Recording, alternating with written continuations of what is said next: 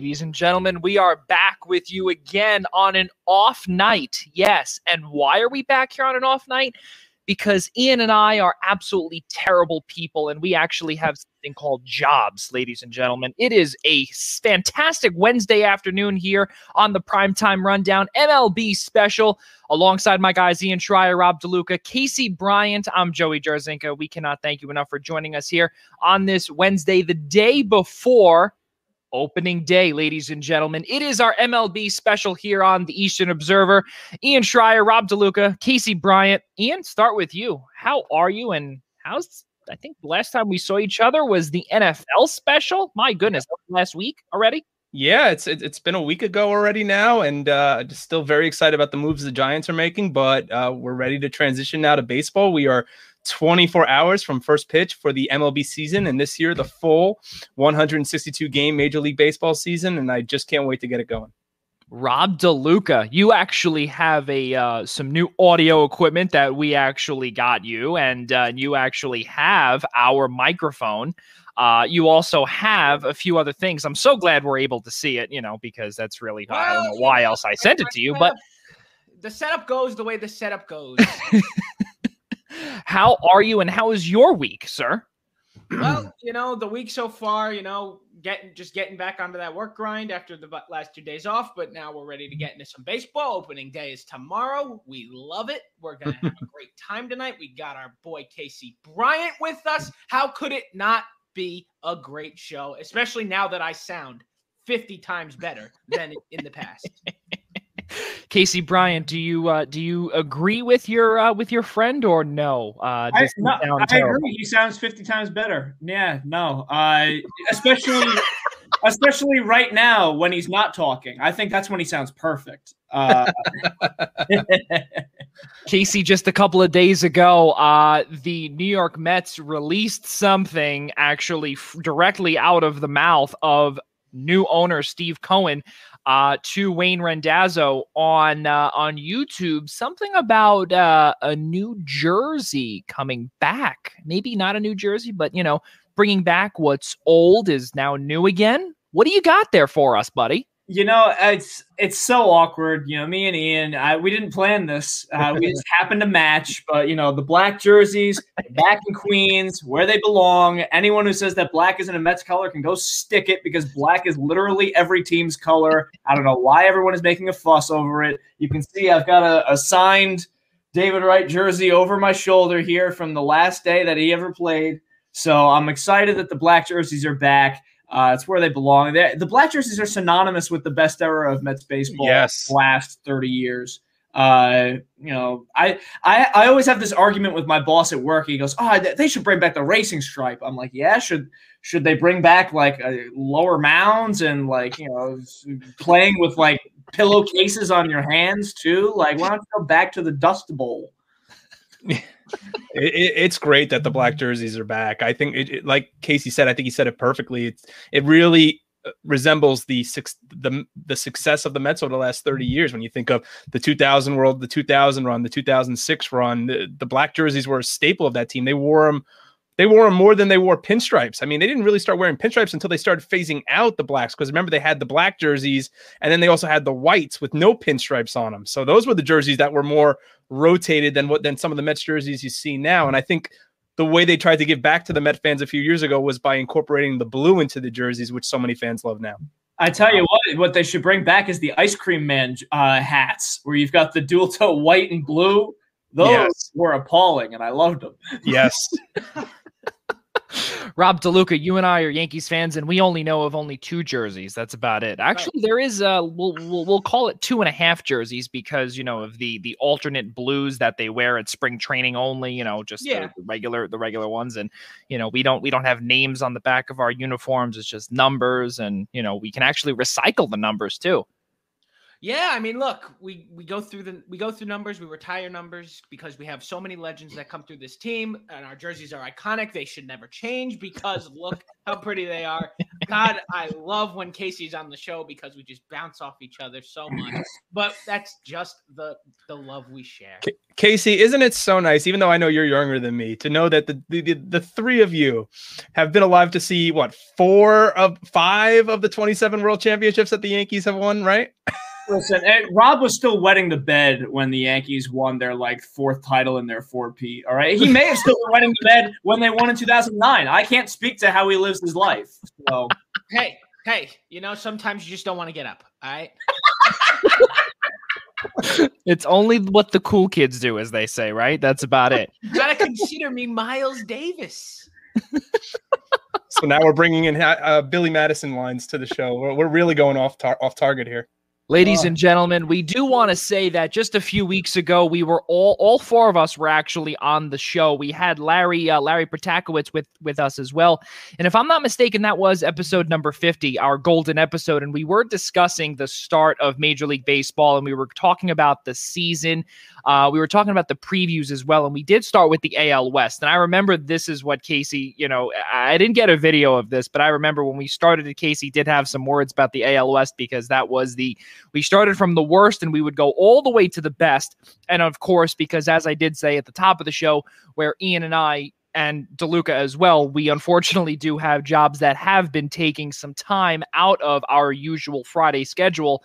So with that being said, folks, is that we started with the AL West, and now we are going to conclude with the AL East and the NL East, and we're going to have a game called Buying or Selling, which really is not really a game. It's what everyone plays. But we're going to be doing that as well on this show tonight. We're going to be discussing all the topics thus far heading into tomorrow's big opening day series. Casey Bryant, I got to ask you this. A podcast that previews the AL West, the AL East, and the NL East, what do you call that? Scatterbrained? This usually does not ever happen. I was actually thinking a podcast that you'd normally turn off, but we do hope that everybody is watching this, listening to this, and cannot wait to see all of the reactions and comments following our chatter here this evening. Guys, let's get it started. We already opened this up with the Mets with their black uniforms. How cool is that? Ian and Casey are both wearing it. Casey, just to elaborate a little bit more on this before we get over to Ian again, if I'm not mistaken, the last time that the New York Mets wore the black uniform was early in the 2010 decade. That was nearly almost, I think, 8 to 10 years ago that they wore it. And it's been, if I'm not mistaken, I don't know if it was ever worn under Terry Collins. I believe it was retired in 2010. I could be mistaken, but I think that's when we started phasing over towards the blue jerseys. Yeah. Black made its first appearance in the late 90s when it was just numbers, no names, and the names were introduced at one point. And the blacks kind of survived from the Subway Series era through the collapse era of the late 2000s. I wish there was a better term to describe that 3-year span of Mets baseball, but there's really no other way to put it. And I seem to remember, I think Gary Sheffield's 500th home run was hit in black jerseys. That's the last defining moment that was ever had in the black jerseys. Nay, I'm wrong. The Luis Castillo drop pop-up was in the black jersey. So I think after that, everyone collectively decided maybe we just need a clean slate for a while. And now it's back, now that everyone has the appropriate nostalgia for it. Ian Schraier, for you as a lifelong Mets fan, how good is it to not only don the black and blue, as weird as that is to say, how good is it to wear that uniform again? I've always loved the black jerseys. I know if you take to Twitterverse, and you'd probably get a pretty split population between those that love the black jerseys or those that hated the black jerseys. I don't think there's really anything in between where they're like, they were okay, but I wouldn't mind if they brought them back. No, I think a lot of what I've read so far on Twitter is either you hated them or you love them. And I think this all really got started, when Steve Cohen took over as owner, but also because Marcus Stroman for the last year and a half has been advocating for the Mets to bring back the black unis. And as much as I've hated these redesigns that we're seeing bloggers put out to say, let's try to modernize the black jersey. I don't think you need to modernize the black jersey. I love the black with the blue piping and the white stroke around the Mets text with the blue and orange. It just flows. And as Casey said, it just symbolizes so much with the successful time of the Mets when going back to 99, 2000, and also in 2006. Rob DeLuca, you as a New York Yankees fan, you look at the black uniforms and the events that Casey Bryant brought up about, especially the legendary pop-up with Luis Castillo, Alex Rodriguez popping that one up. And I regret bringing it up already. Use two hands. Seeing the black uniform come back, and especially all of the negative events that occurred while wearing the uniform, how good is it to see them wearing it again in Queens just for a few games, quote unquote? Yeah, well, we'll see how long they actually wear them for. I'm sure they'll wear them for longer because of the demand will be there. Look, I like these jerseys. I think they're great. I think people who don't like them must think they'll look better in white and gold or something. Like that stupid dress meme from 5 years ago. Yes. Maybe it would just look better if it was white and gold, because apparently white and gold is better than black and blue. That's how I could come up with. Are you saying that this isn't white and gold because it's certain light? Look, all I'm telling you is that maybe it is white and gold, and I'm just not seeing it right. But you know what? Excuse me. I want to go back to something real quick because I'm going to test these two Yankee fans here because they're going to bust our Mets fans chops for talking about the Luis Castillo catch. Let's test these Yankees fans' knowledge here. Who was the Yankee hitter that popped the ball up that Luis Castillo dropped? Alex Rodriguez. Okay, all right. I'll give it to you. All right, Alex Rodriguez. All right, I remember watching Michael K's legendary call. A-Rod becomes a hero with a pop-up.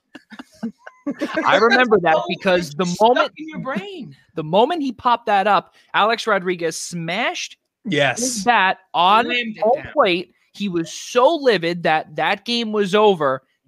He pops it up. Luis Castillo tries to grab it, falls off the palm of his glove, and down. Winning run comes into score. Well done, gentlemen. Well done.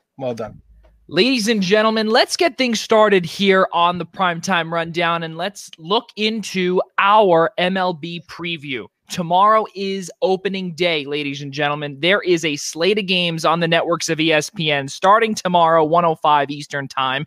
The New York Yankees welcoming the Toronto Blue Jays at home. The Los Angeles Dodgers visiting the Colorado Rockies. The New York Mets visiting the 2019 World Series champion Washington Nationals, 7:09 estimated first pitch, and the Chicago White Sox heading to Los Angeles or to Anaheim and facing the Angels. That one is starting at 10:05 Eastern Time, all of which can be seen on the networks of ESPN. All crazy stuff, guys, and there's also other games as well. That is just the really, I guess, the core four of games nationally televised starting tomorrow. I can't believe that not only we saw just a short while ago, it was about, I don't know, let's say October, what was that? 5 months ago, World Series. Los Angeles Dodgers come away in a 48-game season. Mookie Betts,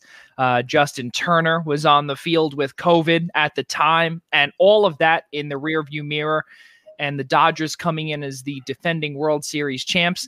And right now, the New York Mets, really, at one point, they were, they sold the team. The Wilpon sold the team. That was the biggest offseason acquisition for, I guess, the Mets, where they acquired or took the reins of from Steve Cohen. And now the New York Mets might just be competing with the Los Angeles Dodgers, where many people just a couple of days ago on Monday did say that, I don't know, there's some SNY people out there thinking that the New York Mets could potentially beat the Los Angeles Dodgers. Is that a possibility with some of the rotation questions? Let's start this one off here. Ian Schraier, Carlos Carrasco, who was acquired in the Francisco Lindor trade, as well as Noah Syndergaard as well. He is coming back from Tommy John surgery. How good is this rotation going to be? And are they a team that could compete with the reigning World Series champs? Let's start with the second part of that question. Are they a team that can compete with the reigning World Series champs? I think you left out a couple of key teams in there, the San Diego Padres being one. And I still think right now on paper, I still see the Mets as the second best team in their division behind the Atlanta Braves. I just think the Braves are a little more established at this point. They had a couple of question marks. I know we're going to get to Atlanta, but they had some question marks in the rotation. It appears they addressed it with Charlie Morton. I just think as I said, the Braves are a little more established at this point. The Mets right now just have a lot of what ifs. I think their ceiling is definitely an NL East division title, but I think their floor could actually be as low as third place in the division. I think they could actually even fall below the Washington Nationals, who I think are a little bit of my sleeper team in that division, even though they're 2 years removed from winning a World Series title. We saw how they performed in 2020 when you had guys like Starlin Castro and Howie Kendrick hitting in the middle of your order. But getting back on Zimmerman opting out. Yeah, and that too. And getting back onto the Mets, there's just a lot of what ifs with this team. And yeah, the rotation's a piece of it. No Carrasco. Noah Syndergaard is ahead of schedule, but probably not going to come back until maybe late May at this point. So you're depending on guys who've had somewhat decent springs. I mean, you know what you're going to get from DeGrom.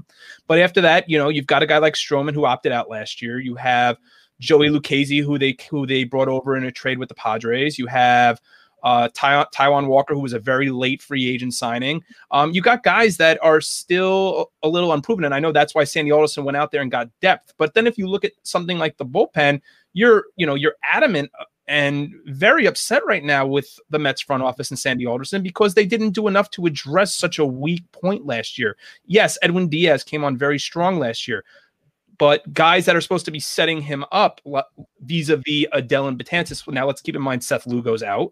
Dellin Betances, who right now in spring training, on the last day of spring training, was up to maybe about 89 miles an hour on his fastball. That's a concern. Trevor May, who they signed off from the Twins, has been a concern. Aaron Loop, who's this left-handed specialist they're hoping to get a lot out of, has been a concern. So there's just a lot of what ifs. And then in the lineup, you need Pete Alonso to get out to a hot start. You need who didn't last year. You need Michael Conforto to be clutch, which he hasn't been. I mean, if you look at his career average, he's like a 230, 240 career hitter in clutch situations. The defense is going to get better with Lindor there, and they're overall going to get better with Lindor. But there's just too many what ifs with this team that I'm not ready to put this team above Atlanta right now. Now, I want to get to Casey Bryant here because I want to see your thoughts about the New York Mets. Something else, too, obviously, is Francisco Lindor and the impending contract that he will get, you'd figure, or at least an offer at some point. You wouldn't make that massive deal without eventually making an offer. Let's not forget also left-handed pitcher, as Ian brought up earlier, about the bullpen. Jerry Blevins has not made the roster. He is not retiring.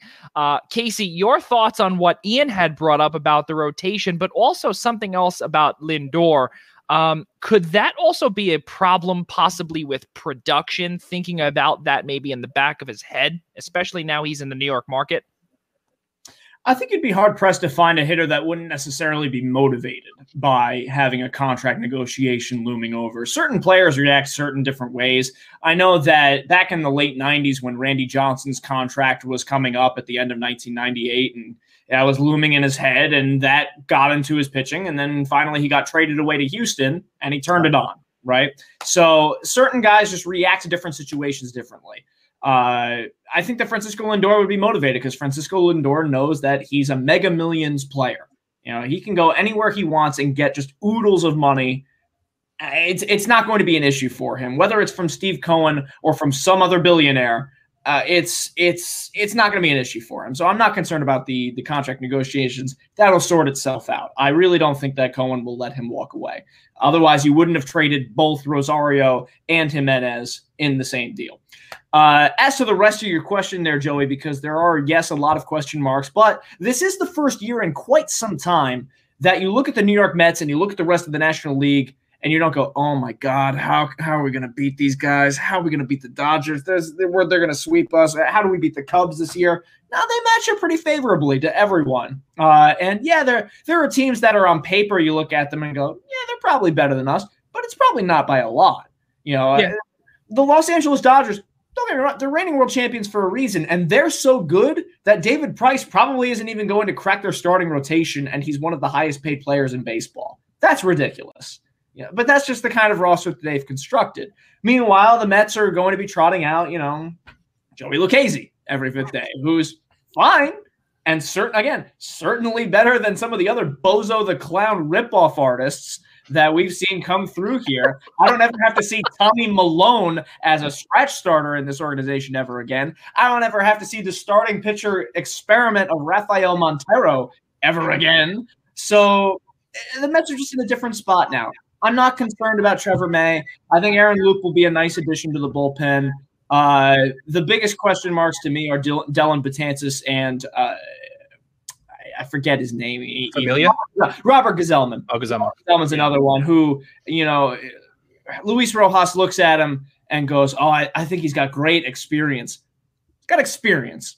Wouldn't call it great experience. No experience with Robert Gazelman is a great experience. Well, you know what now, Casey, I have to ask you this, is that normally when you watch these players trot out, do you normally, do your eyes burn like this when you see guys, on the roster and say, oh, my eyes, they're just burning? I think that picture is captioned batting second Alejandro De Aza. I think that's what that picture is captioned. Starting at shortstop, Matt Reynolds. My eyes! Rob DeLuca, would you like to add to any of this? Look, the Mets have this is a new era of the New York Mets. That's what it is now. This is a brand new organization, pretty much. It's almost like an expansion team, but not really, because the number of teams in the league didn't change, but the leadership is different. So now they're in a different mindset. They spent money. They made trades that you would never see the Wilpons be doing or spending. So you know what? I think the Mets have a lot to look forward to. The fans have a lot to be excited about. And I have them in a dogfight with Atlanta. I personally see this as a two-horse race in the NL East. Casey, you and I made the same face when Rob said something about in a quote-unquote expansion team. I'll let you elaborate on that. I think that there used to be a hockey team called the Seattle Metropolitans, and now they're the Seattle Kraken. Ladies and gentlemen, the New York Kraken. See, that's just a beautiful setup right there that we love to see from Casey Bryant. And it just made so much sense because honestly, it's like the Mets are a new team. I'm just convinced, like this leadership, it's different. It's a Mets fan running the organization, for God's sakes. I mean, this guy knows what fans want because he himself is a fan. He knows what to look for. He knows where to spend the money, and he damn sure has the money to do it.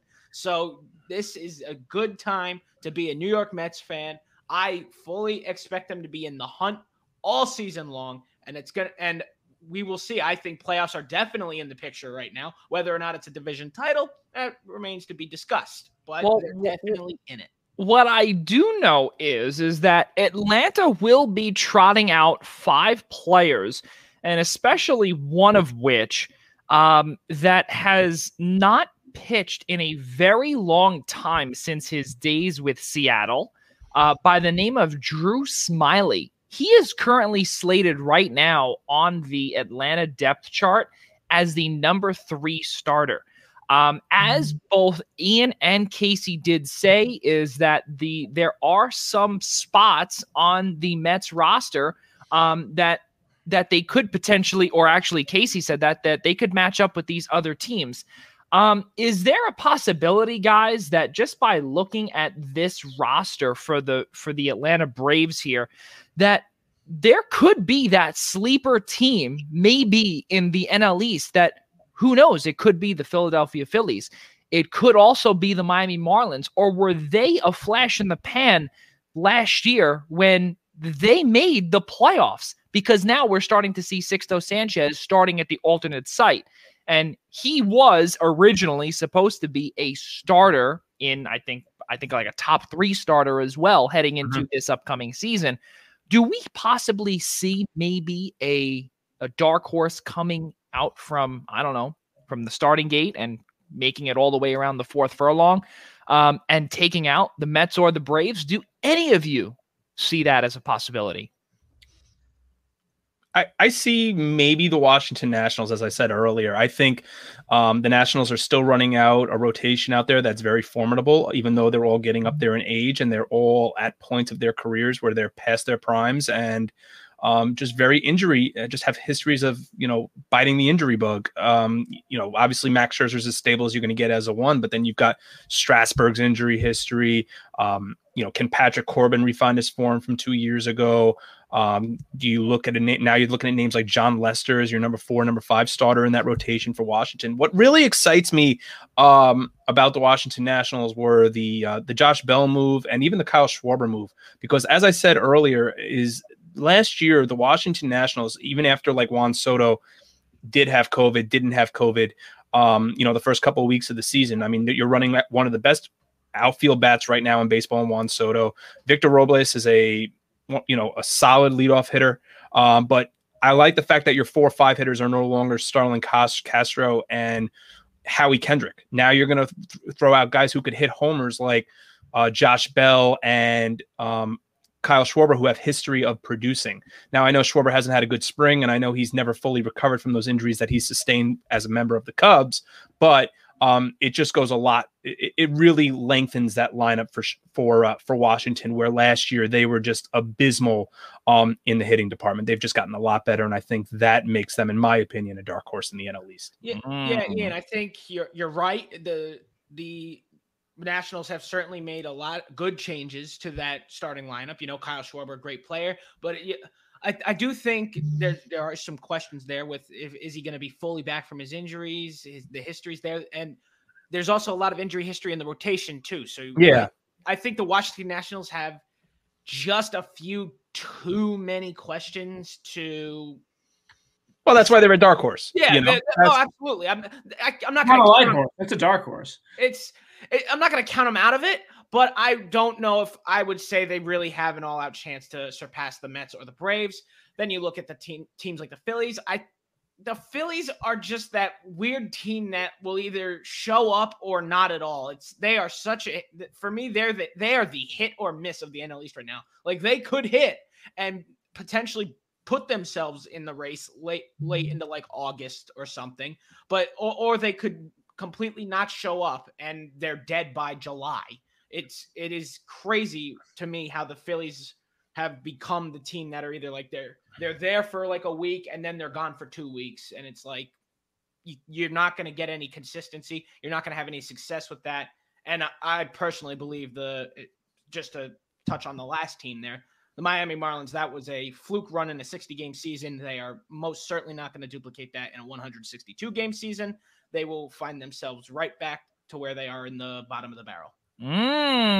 So now I have to ask you this to follow up on that, DeLuca, is that do you believe that maybe from looking from 2 years ago, from the last 162-game season, do you see any improvement because they did have a decent schedule last year and they were able to put up some numbers last year in a 48-game set? Do you see them possibly getting maybe 75, 80 wins?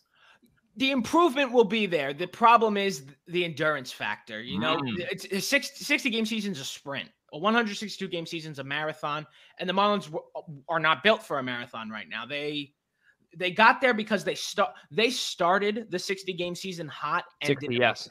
No, they were also, don't forget, Rob, they played opening day, and then their entire franchise got decimated by COVID-19 and didn't play for 3 weeks. That's absolutely that was a huge part of it. So yeah. it's just, so it's crazy to me to think that the Marlins can duplicate this in a full season, but I do believe, based on the numbers they've been putting up, even in the last full season as well as the sprint, that there is room for improvement, although it is not remotely playoff worthy yet in 162 games. You know what's really crazy, fellas, is that just by looking at the depth chart for the Washington Nationals, it shows how, by looking at first and second base, when you look at Josh Bell and Josh Harrison, who will be, at first and second base respectively, And I know we're not talking about the NL Central at all, but I do have to say this, though, is that it's wild to see how low the Pittsburgh Pirates have gone, where now it will be two former teammates now playing together in our nation's capital, Josh Harrison throwing to Josh Bell for a putout. How weird is that? And it just shows how low they could go. I mean, they have Todd Frazier. And again, I don't want to really, spend a lot of time on this, but I got to ask Casey, who really is the comedian of the room here. It is becoming comical in Pittsburgh, where they've got Todd Frazier, Adam Frazier, Trevor Cahill. What more really is there? And do we see all these guys, do we see something like that happening again? I don't really know what to make of them. The Pittsburgh Pirates are a glorified farm team for the rest of the league. They always have been. All they do is grow prospects, and by the time they turn 27, it's like a proud parent letting their kids go off to college. It's allowing, and the one time that they ever took a chance in the last 20 years on a player, it was for Chris Archer of all people, and that completely imploded, and that will make them learn their lesson, and they'll never spend on another free agent ever again. They hit rock bottom, and they said, "Mom, Dad, I'm sorry." They came back home with their tail between their legs. We'll keep sending out Jason Bay to Boston, Mom. We'll keep sending out Xavier Nady to New York 3 times, Mom. Okay. We'll send Joey Lucchesi. Okay, it'll be fine. It'll be fine. What, you want to trade our ace to San Diego? Okay, yeah, take him. Pittsburgh is a gong show. It always has been. It always will be. But great ballpark. Yeah, that is true. And obviously, folks, the reason why I did bring that up was because Ian had brought up Josh Bell, but also because Josh Harrison as well, who will be taking over at second base for the likes of, as Ian did say earlier, Starlin Castro. So looking at the Philadelphia Phillies also, there's really nothing positive about them. We heard just a couple of days ago about how Joe Girardi did not have someone who wanted to grab center field, and it was open. It still is open, and not a soul has come to grab it. That is very, very, very weird when you have McCutchen in left, Harper in right. There's a possibility where we could have Odubel Herrera in center field. But currently right now on their roster or on their official depth chart, as per Phillies.com, Scott Kingery is in the minors, Adam Hazley and Roman Quinn. I mean, you'd figure that these players, especially Odubel Herrera, who has been through hell and back, would really buckle down and take that center field job by storm. What's going on over there? And, is there any hope in Bryce Harperville? I think that Adam Hazley will probably seize control of the reins in center field. He went 2 for 3 the other day in like one of the last games of spring training. So he was showing signs of being more consistent at the plate. It's funny that the Phillies don't get nearly as much flack as certain other teams in the division do for not having a legit center fielder on their roster. I think the fact that they have Bryce Harper on their team kind of masks a lot of other issues. They re-signed JT Realmuto, so you can boast that and say, we got the big fish in the free agency market. And that kind of masks a lot of other problems that you have in the organization. They re-signed Didi Gregorius. They re-signed JT Realmuto. Those were their big moves. There were not a lot of other big renovations made to that roster, and they did need renovations. So to your point, Joey, I think that not having a legit center fielder is going to come back to haunt them at some point, because if Hazley doesn't work out, they don't have a plan B. Maybe they do what the Washington Nationals were doing towards the end of Bryce Harper's stint and start sticking him in center field. Yeah. And Casey, also don't forget that at one point in the offseason that the Phillies front office had said they didn't even have the money to re-sign JT Realmuto. So they didn't even know who's going to be behind the dish for them at all this season at one point. Yeah, that really is wild. And you know what, Casey, you bring up about the renovations. They actually, excuse me, the Philadelphia Phillies, that is, they let Jake Arrieta go through free agency, and they signed someone who we have not heard from in nearly 3 years. Do any of you remember a name Matt Moore. Yeah. Yeah. San Francisco Giants, listed as their number 4 starter. Casey Bryant. Again, you're the comedian in the room. What is this? What is this signing, and why is he listed as their number 4 starter? Give me more, Matt Moore. I mean, how could you not fall in love with someone who, according to RotoChamp, is projected for a 5 ERA? 1, 2, 3, 4, 5, baby. Not 1, not 2, not 3, not 4. That's the thing though, is that the Phillies have become a patchwork team to where they're so great at one end of the spectrum, and the rest of the roster it's filled with nothings, and you can't let that slide. I would like to see, from a pure parity standpoint, Vince Velasquez get back to form, because he has shown flashes of being a good pitcher. I think that your top 2, Nola and Wheeler, are as good a 1-2 punch as any other team in the National League. Yeah. But the problem is that you have no 3, 4, 5 anymore. I liked that signing of Arrieta to that team. Arrieta was never really able to recapture what he had in 2015, but that's a high bar to set. Yeah. So I think that they just didn't have enough. They've become kind of in a similar spot to what the Miami Marlins are, to where you have such good pieces individually, but not enough collectively to make you a legit, everyone's thinking of you competitor. Casey, that's just it. It goes back to my point of them just being so hit or miss. If they're not carried by their big guys, they're going to be done for, because there's just this giant hole in the depth in the middle there. Because you got your big guys way up here who are some of the best players in the league, but then it comes way down. It's not even like you have average ball players at that point. You're picking from the basement over here, and if the top guys aren't literally smashing the ball every night, you're not gonna win the game. And every third, fourth, fifth day, you don't even know who's gonna go out there. That's not good either. So it comes down to, if they're in that position where if they're not carried by the big guys, it's gonna be a long season in Philadelphia. We speak about, obviously, about not a lot of depth, but let's move over to the AL East with a team that has a lot of depth now. Or do they? The Toronto Blue Jays, right now, they also signed George Springer to a 6-year deal. They also have still Bo Bichette, Vladimir Guerrero Jr. They've got a whole bunch of guys, Randall Grichuk as well, Hyun-Jin Ryu. They've got a whole bunch of guys that will be starting tomorrow, 1 o'clock Eastern time on ESPN. Are the Blue Jays as good as their roster says, fellas? Let's hear it. Anybody, take it first. Sure.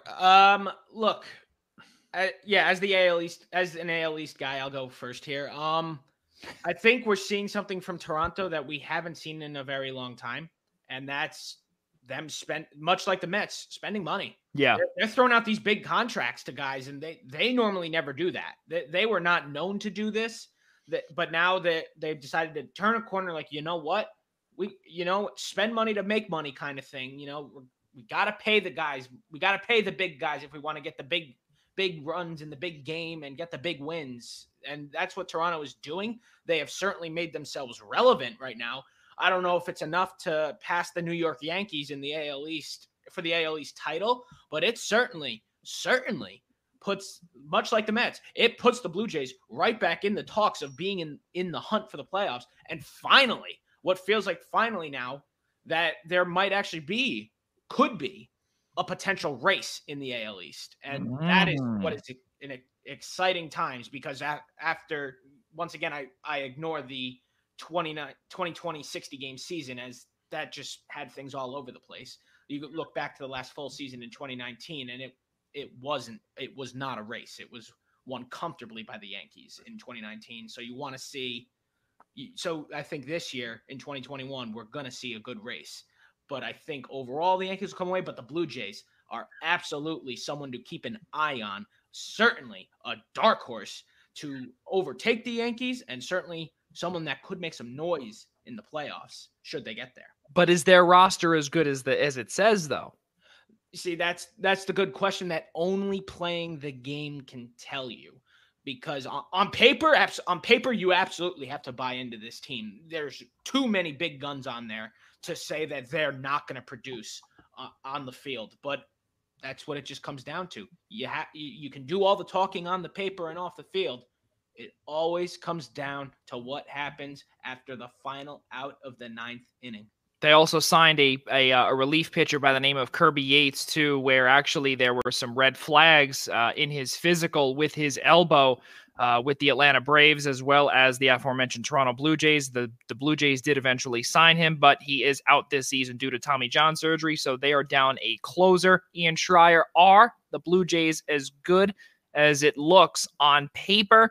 And does that Kirby Yates injury, does that make Toronto less of a factor in later parts of the game? If they have a lead, who's going to close for them? Well, the closer looks like it's going to be Jordan Romano right now for the Toronto Blue Jays. But I agree just about on every point that Rob made with respect to the Toronto Blue Jays. I think the Blue Jays are a team that is on paper going to give the Yankees a run for their money. They are my sleeper team to win the American League East 100%, just because of what's going on with the Yankees with injuries and pitching depth. And whether or not the Yankees can stay healthy. But with respect to the Blue Jays, they remind me a lot of the Mets. They're a young team surrounded by a superstar. You got George Springer in center field, and then you just got guys that you're just waiting for their bats to break out. Names like Biggio and Bichette and Vlad Guerrero Jr. and Teoscar Hernandez, and you just go up and down that roster. You got Danny Jansen, another young player, catching behind the plate, who's got good pop on the bat. I really like the direction the Blue Jays are headed. I think a lot is going to depend on the young guys that are still coming up. I mean, there was a lot of good that came out of the former Met prospect, Simeon Woods Richardson, for the Blue Jays down in Dunedin. The other piece that we really didn't talk about concerning the Blue Jays and what might prevent them is the fact they're starting the season down in Dunedin. That they're not even starting the season in Buffalo. They're going to start the season at their spring training complex down in Western Florida. So, is that going to play a factor? I don't know. I mean, it really all comes down to, are the young bats going to hit? And I think they have enough. I don't want to say experience, because experience wouldn't be the right word, but I think they have enough bats in that lineup to produce and score runs. And I think they just need that rotation led by Hyunjin Ryu to just pan out. And I think they can absolutely go head to head with the Yankees on rotation alone, just because when you match up the two rotations, I don't think you can match up Cole and Ryu, but when you look at Kluber and go down, and you look at guys like Robbie Ray and Tanner Roark and go down, I think you can make a lot of comparisons between maybe you could say almost maybe the starting rotation 2 through 5 between the Yankees and the Jays is pretty equal. That also includes Steven Matz as well, Casey Bryant. Yeah, the problem with the Blue Jays rotation is that too many guys are trending in the wrong direction. Tanner Roark has been trending in the wrong direction for years. In fact, you could argue that he was never on a good trend. Robbie Ray in the last 3 years has taken a real step backward, and the same goes for Steven Matz. But as far as answering the question as to are they as good as they look on paper, I'd argue they look better. If only it's because you have so many guys that are in that 24 to 27 age range where performance only gets better from there. You could argue that the peak for a baseball player isn't until really you hit age 29. And you have so many guys that are still on the upswing on the offensive side of things. I look at a guy like Rowdy Tellez, and I say he could probably be batting like 7th or 8th in that roster. He could be hitting 25 to 30 home runs. That's the modern lineup nowadays anyway, where your 8-hitter in the American League can pop off for 20 home runs. But he's a fun hitter to watch. Teoscar Hernandez is a fun hitter to watch, and I think that those guys kind of fly under the radar. As I keep hearing the words dark horse referring to the Blue Jays. I think it's established at this point that they're a legit contender. I think you can take the dark out of the horse. And at this point, they're just a thoroughbred. I think they're just ready to run because there's a lot of really fun names on this roster. Above all else, they'll be fun. If the Yankees don't win, it won't be fun. If the Blue Jays don't win, they'll still be fun. And if they win, it'll be a nice added bonus with the expectation of still winning. They're in the perfect scenario right now. Yep. See, now the biggest thing to me here would be, in terms of your horse reference, the biggest horse would be the Clydesdale, right? Who is the Clydesdale of the American League East, especially when the Tampa Bay Rays just came off an American League pennant? Are they good enough to defend their pennant, guys? It's hard to say so. I mean, Blake Snell is not there anymore. Charlie Morton's not there anymore. I think that's a huge question mark. And then what becomes of Randy Arozarena? Again, the Rays are a very young team. They went. It's kind of like comparing them a little bit to the Pittsburgh Pirates, except they're actually successful, because the problem is the Rays always have these great prospects, and then they ship them off because they can't pay them. Because, I think they were on Major League Baseball the other day on Twitter, they were doing like a fan vote, and the top two fans in baseball, it was between the San Diego Padres and the Tampa Bay Rays. I'm like, the Tampa Bay Rays, they don't care about professional baseball in Florida. What are you talking about? I mean, the only thing good about ever going about to the Trop is hearing the cowbells ringing, on a strikeout. I mean, or seeing the mic behind the counter when you're going to get food. Yes. But I think a lot comes down to that rotation, because they're down two of their elite starters, and because one signed elsewhere and the other got traded. So can Tyler Glasnow give you 20 wins and be an AL Cy Young winner? I mean, he's a solid a number two guy. Is he an ace? I'm not so sure about that. And I think a lot comes down to, can Randy Arozarena repeat the postseason that he had? He's given me a lot of Cespedes vibes, man. A lot of Cespedes vibes. And then not in a good way. I'm not saying that he can't, but over 162 game season, that's a lot to ask of a guy who just came off a terrific postseason, a terrific 60 game season, but over a 162 game marathon, that's a lot to ask. And I don't see it for the Rays this year. I think they'll be competitive. I think that maybe they might hover around 500, but I think that's as far as they go. I want to end here with Rob DeLuca, but I want to go to Casey Bryant here, because you did say we were talking about the Pirates earlier and about Chris Archer, who again is actually slated as the number 3 starter in Tampa Bay. Does he regain his form, or does his arm just simply fall off in Tampa Bay? I tell you what, Tampa is the master at taking these reclamation projects, because they also signed Rich Hill as well. True. Rich Hill is one of those guys that just always seems to stick around. Long Island Ducks legend, by the way. That's true. Have you ever heard the joke about the rabbi playing golf? Have you ever heard that one? There's an old adage about a rabbi who wants to golf on the Sabbath. So he asks God, can I please have your permission to go play golf on the Sabbath?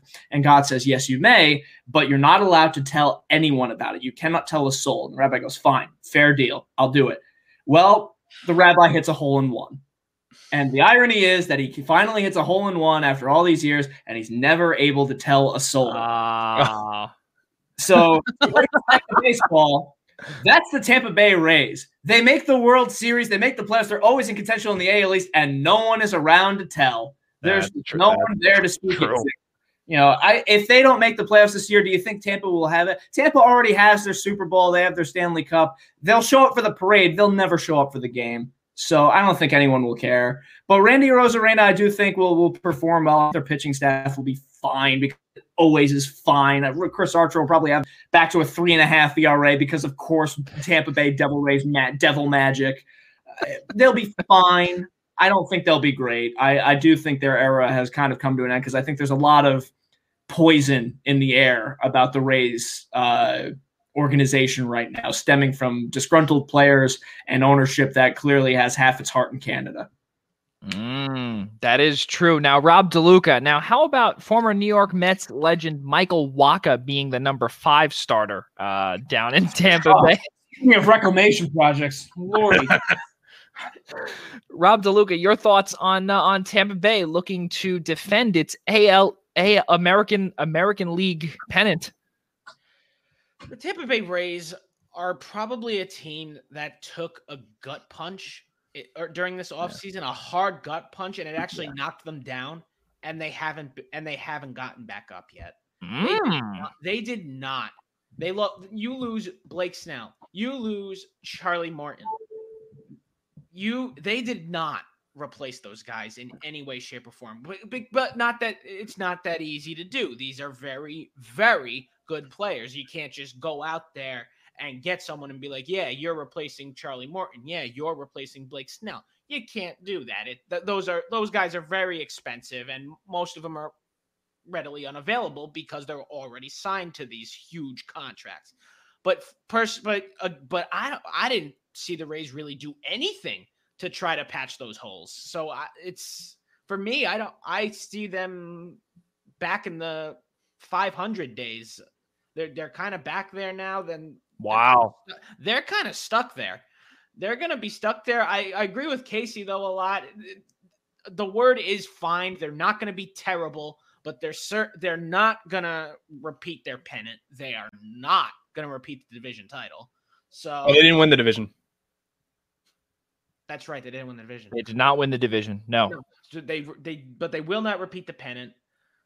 And it's at this point, there's not a lot to hope for in Tampa Bay, especially when you can't even keep a full house in Florida. Florida, the home of spring training baseball, and there's a team there full time all year round, and you can't even get the building half full. And even when you do, it's of the other team's fans. Maybe that's the problem. Maybe they only think that baseball is around for 1 month. Maybe they think that like after March the season's over, and like it's like when the carnival comes to town, and you're like, oh, the state fair sure was fun this year, Mom. Hope I can get some fried Oreos. Florida's just always been that state that has never really cared about professional sports. I mean, when you think about it, professional football maybe, but they are a college sports state. Yeah. I mean, you look up and down that state and you see University of Florida, Miami, FSU, the U. Well, I said Miami. They're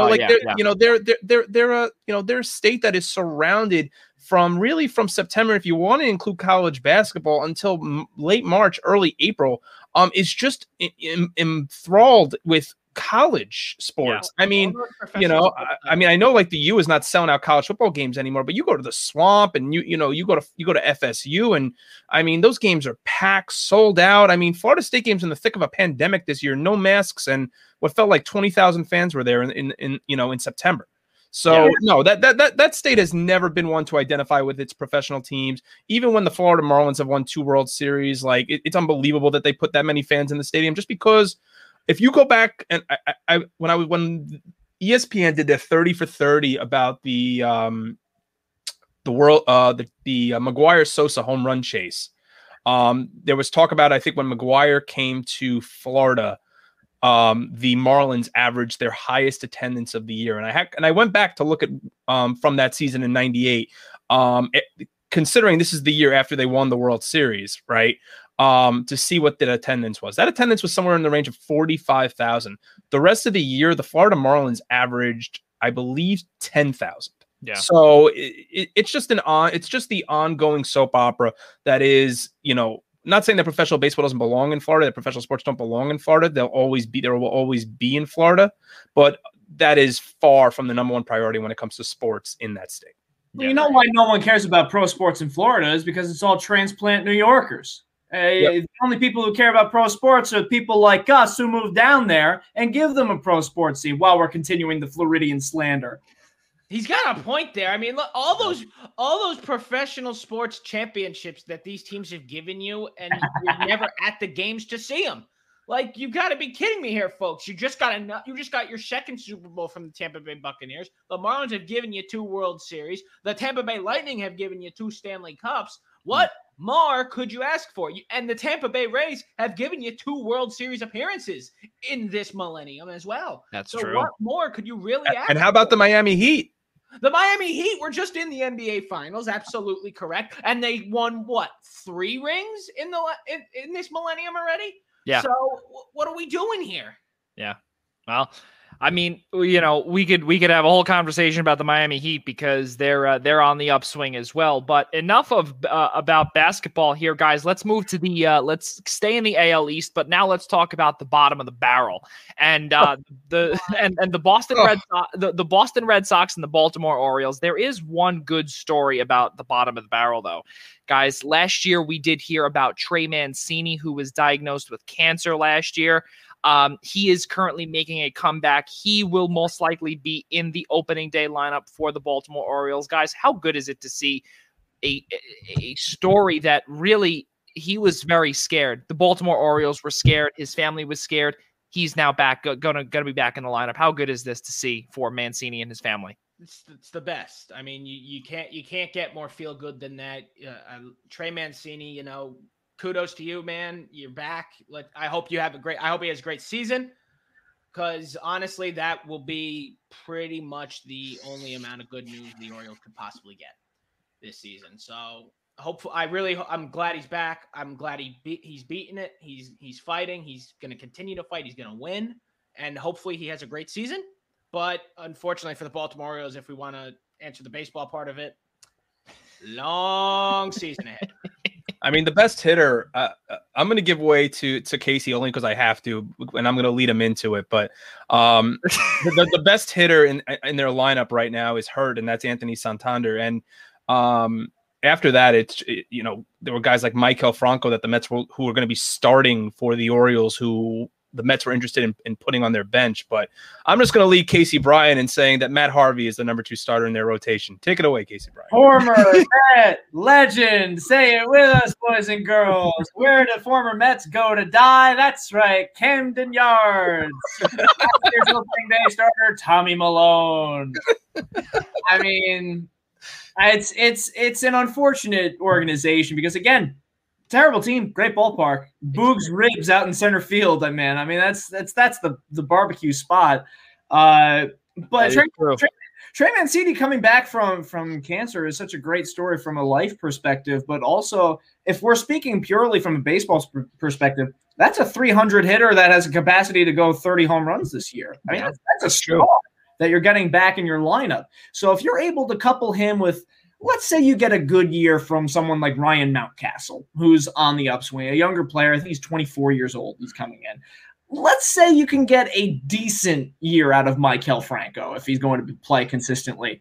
You may not be an out-and-out joke, because at least then you can start to accumulate major leaguers. Because the Orioles take their sweet time in rebuilding. And every now and then you run into a year where, like 2015, where you're able to accumulate enough young arms in the bullpen like Brock and Britton. You have enough good hitters like Chris Davis and Mark Trumbo.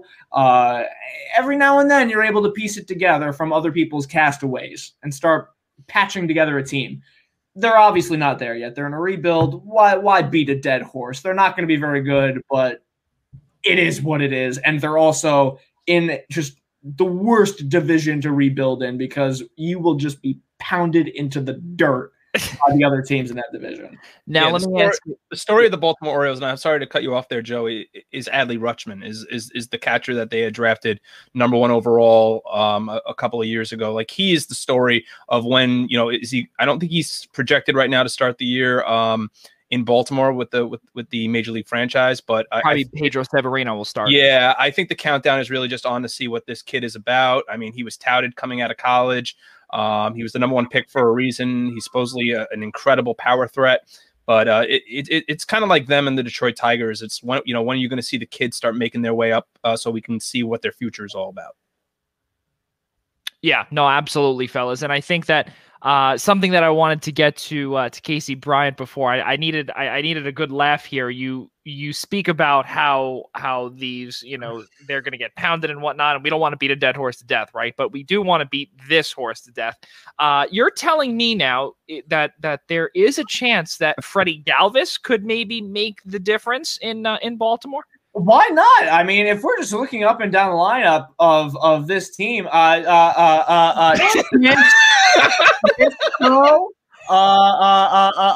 Ramon Urias. What are we having here, folks?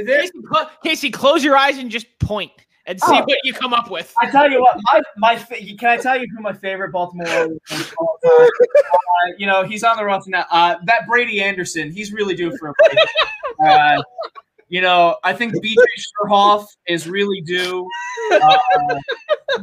He's really had a great year. You can't forget about a young up-and-comer by the name of Luke Scott. You forgot about Mike Bordick, Casey. Oh, Mike Bordick. I was pacing myself to get to the Mike Bordicks, and you know what? Having Steve Finley out in center field is really a big difference for them. I can keep going. Do you want me to get to Jared Saltalamacchia? Is he there? Matt Wieters, is he still there? Now I have to ask this question as I'm currently crying right now from that laugh. Joey, it's a loaded question. Look, I was moved to tears too when Melvin Mora came out of the tunnel for opening day. I was moved too. I understand. I get it. What do you consider Wade LeBlanc then? Oh, Wade LeBlanc, are you kidding? The savior of this franchise? You know, you stick him out there in the field with the decrepit corpse of Cal Ripken next to his brother Billy, and you got yourself you've got a real ball club there. I tell you what, boy. Just bring a lot of people thought that signing Pat Dobson at age 70 to throw out for opening day for them this year. A lot of people thought that was a bad move. I disagree. I thought it was great. just bring Earl Weaver out of the grave to manage this team that Casey's mentioning. I mean, it's unbelievable. It's a Earl Weaver simulator that we've generated from Watson AI. Oh my God! You brought up Melvin Mora. That killed me, Melvin Mora. Oh my God! Well, we speak about bottom of the barrel teams, fellas. The Boston Red Sox are absolutely all over the place because they just lost Jackie Bradley Jr. to Milwaukee. Currently, right now, they still actually have Chris Sale on the roster, which is wild. We completely forgot about him. Eduardo Rodriguez, Nathan Eovaldi, Garrett Richards, Martin Perez, Nick Pivetta, your current 1 through 5. That does exclude Chris Sale right now. And then let's not forget former Colorado Rockies legend Adam Ottavino is also on the roster as well, projected to be that 7th inning guy. There's also a lot of issues, you know, looking at, I don't know, the rest of their roster where you've got Xander Bogaerts, Rafael Devers, Kike Hernandez actually is out there as well. Christian Vasquez as well. You know, Ian Schraier, what do you see with this Boston Red Sox team? Do we see them finishing any higher than 4th?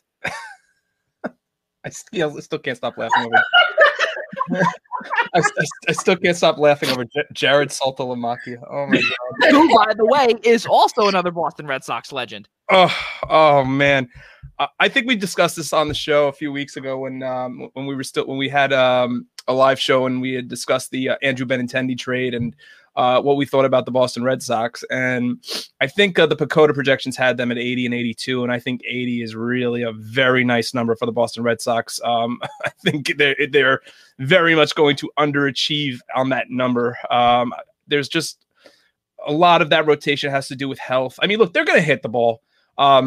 JD Martinez. I think, JD Martinez needs to refine his form from a couple of years ago, but they've got to negotiate an extension at this point with Rafael Devers, Xander Bogaerts, and who they got in the trade, Franchi Cordero, from Kansas City in the Benintendi trade, and they've got guys that are gonna swing the bat in the middle of their lineup. Again, that was the same issue they had last year when they had guys, when they had like Mitch Moreland batting like 5th or 6th, and then at the bottom and the top of that order is just very, very questionable with guys like Bobby Dalbec. Like there's not a lot to love about the Red Sox. That's why I think under 80 is almost a lock for Boston this year.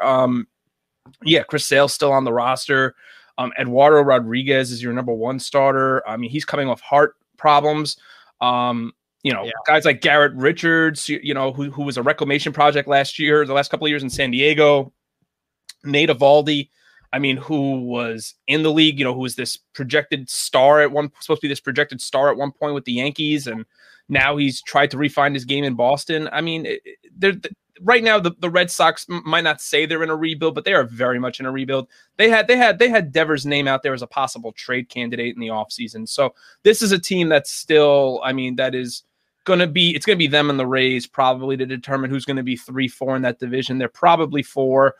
They'll get 19 wins just because they're going to play the Orioles, but it's there's really not much to like about Boston. They're just like, Baltimore, they're in a little bit better of a rebuild because maybe they're a little bit closer because there's talent that they could surround them with.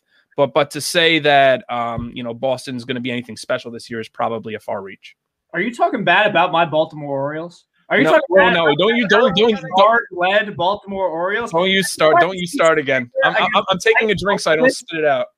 So this is something else too, and I want to get to Ian or actually back to Casey here because Boston is bad also, but now actually Baltimore, we actually just see this as breaking news here. Baltimore, they're starting their ace, actually, King Felix. He actually just opted out of the season. Does this impede any plans of Baltimore obtaining 40 wins this year, Casey Bryant? If they are, they're really going to have to ride Sid Fernandez's arm. I think that he may be old, but he's reliable. You've got a young up-and-coming Arthur Rhodes coming out of the bullpen. But having Armando Benitez close, I understand that he didn't do well in the World Series the other year, but he's got a lot of potential, that one. Can we discuss that we haven't even gotten to the Yankees yet, and we're asking Casey for about 10 minutes about the Orioles? Listen, I'm just breaking news. I am just breaking the news that we are getting here. First off, Felix Hernandez didn't even make it out of camp, number one. So where you got he's the ace of the staff, I'm not sure, but he didn't even make it out of camp. I'm just reading the stuff here that we're seeing all over Twitter. He is the ace. He is the ace. That's all. And he looks great, by the way. He looks great, by the way. He's opting out. He was the ace. He's not the ace no more. Right. He's no longer the ace. That's right. That's Matt Harvey, the Dark Knight of Baltimore, the Dark Crab. It's actually Sidney Ponson, but we'll leave that for now. Long Island Ducks legend Sidney Ponson at one point. There you go. Casey Bryant, the Boston Red Sox. They're again another reclamation project. Do you see them getting higher than fourth place? I think it would be a stretch. I think they might be able to ride their offense to third, potentially, if the Tampa Bay Rays just enter into free fall mode. This team reminds me a lot of the 2012 Red Sox, where their offense is fine, but their pitching may just crap the bed. Yeah. Because if you remember, in 2012, they had a lot of names in their rotation, and just every single one of them turned in a horrid year. Yeah. But their offense this year has a lot of things to be excited about. I love the addition of Kike Hernandez to that team. I really think that he brings a certain element to them that you can't obviously replace what Mookie Betts left when he departed, and losing Benintendi for nothing in the immediate hurts. But Kike is versatile. He's a good contact hitter that has some pop to his bat. I like the young bat of Verdugo entering into that lineup. And if JD Martinez has a bounce back year, that's a good lineup 1 through 9 where it's a lot of home runs, which they'll live and die by. They're a lot like a 95 Rockies team where just like if they can hit the home run every single game, they may win. If Todd not, if they're in trouble, I think that they're probably a 75 win team. If I'm being hard on them, 500 would probably be kind, but I could see them at the very least, maybe even having some bench pieces that they trade. They have enough guys in their lineup to where you could probably have, if someone has 20 home runs by the trade deadline, I could see them flipping them. Like JD could be a trade candidate. Yeah. Rob DeLuca, for your final thoughts on and it looks as if that we lost Casey. Now he is back. I made one Oriole joke too many. I got kicked out. Rob DeLuca, your closing thoughts on the Boston Red Sox. It's a good time to be a Yankees fan right now. The Yankees are good. The Red Sox are not. How could life as a Yankees fan be any better than that? But in all seriousness, until you look at the roster. Yeah, well, touché. Yeah, all right. But nonetheless, speechless, Ian. I mean, look. I mean, I know. Sure, you want to start the transition into the Yankees? We're sure, not there yet. We'll get there. We're not there yet. Believe me, I'll make that transition shortly. But nonetheless, the Red Sox lost a couple pieces. They bringing in Hernandez was a very nice add. I will admit. This is definitely going to be an offensive heavy team. This is like Casey said. They are going to have to live and die by the home run. There's no other way around that because, honestly, when you play in a ballpark that has a 300-foot foul pole, that's all you got to do is try to hit it there, and it's a little pop-up, and it's a home run. And then, of course, all you got to do is hit the ball very high to left, and it'll probably go over because the Green Monster really isn't that far back. So if you hit it high enough, it'll go. So and the Red Sox play 81 games there, so that could help them win a few games, but overall, this is a team in a rebuild. I would say they win about 75 to 80 games. That's probably their range right now. It's a fair range for a team that is really not in a spot to win. But, they might win a few more games than expected if their offense stays consistent and stays healthy. And then, as Casey mentioned, the trade deadline comes around. There could be some moves out there to help enhance the rebuild, make it go a little faster. I'll go a little bit lower than that, Rob. I think 75 to 80 is fair, but I think they'll be somewhere in the 70 to 75 range. I see them 72 and 90. I think is a more fair evaluation, I think, of Boston at this point. Well, guys, let's transition over into the final team within the AL East, the New York Yankees, where they will be sending out in their rotation 1 through 3, respectively, Garrett Cole, Corey Kluber, and Domingo Germán. Yes, we have not heard that name in a few seasons. Yep. Due to some domestic violence issues for the aforementioned Domingo Germán. The next 2 starters in that rotation is Jordan Montgomery and TBD. That's not really a good sound when you're looking for a formidable 1 through 5 when the Toronto Blue Jays really have again, as Casey Bryant brought up, a trending downward 1 through 5 in Toronto. I want to start with Casey here because he's the outsider. He's a Mets fan, obviously, but the outsider looking in terms of a fan perspective. You look and see obviously the low risk, high reward signing of Corey Kluber, the trade for Jameson Taillon. They live and die by Garrett Cole, clearly. What do you see from this rotation when I just brought up those 3 names, especially one who has not pitched in 2 years? I think that Yankee fans are generally pessimistic whenever they look at their roster because they'll collect all-stars and then say we need more all-stars. Corey Kluber is an elite pitcher when he's healthy, and I genuinely believe that Corey Kluber will return to form. I don't think that he's crapped out of his career yet. And if you get even an average Corey Kluber, that's better than a lot of other pitchers in this league. I would say an average Corey Kluber is better than a good James Paxton.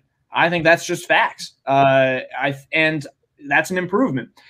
Jordan Montgomery, I continue to believe in as a pitcher because I like his makeup. I really like his sinker that he mixes with that big sweeping curveball coming from the left side. He's a very lanky pitcher. I don't know. Maybe I just have a thing for lanky lefties because I'm a Randy Johnson guy, and maybe that's just my archetype. Who knows? But I like his makeup. I like the changeup that he mixes, and he genuinely sparses out his pitches very well. And while he may not wow you with his numbers yet, I have faith in him entering into the starting rotation as opposed to being a spot starter, bullpen-ish guy. And the trade for Taillon is fine. So I think that the Yankee fans have to live with having a fine rotation and not needing, we need to go get this guy. We need to go get this guy. Relax. You're okay. You're going to win the division. I think that you only really have one legit divisional contender in there in Toronto. And even still, you'll be a wild card team. So at the end of the day, really all you need are 3 really good starters that you can rotate when it gets time to the ALCS. And I feel that you have that in Cole, Kluber, and whoever establishes themselves as the number 3, be it Montgomery, be it Domingo Germán, be it whoever decides to throw on pinstripes and have an inexplicably good year. So with that being said, Rob DeLuca and Ian Schraier, who can you rely on if, God forbid, Garrett Cole were to go down? Oh God, don't even start with that image in my mind. For the love of God, we're already pitching him in Game 5 on 3 days rest after opening day. That's already decided because Aaron Boone has decided to slowly bring in Jameson Taillon to this team. Jameson Taillon will be going Game 6. So Garrett Cole, in literally the opening week, is going to be pitching on 3 days rest, which is just preparing. He's preparing for October. That's all it is. Yeah, nothing he can't handle, nothing he hasn't done before 7,000 times. What about 2 days rest? Oh, sure. No rest. No rest. Where are we going? Nolan Ryan style here, Casey?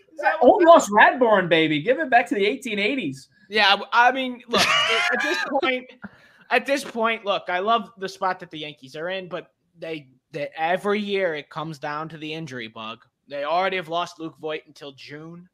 So that's obviously not an ideal start. Your star first baseman, home run king last season, led the league with 21 home runs, an incredible year for Luke Voit, and he's gone until June.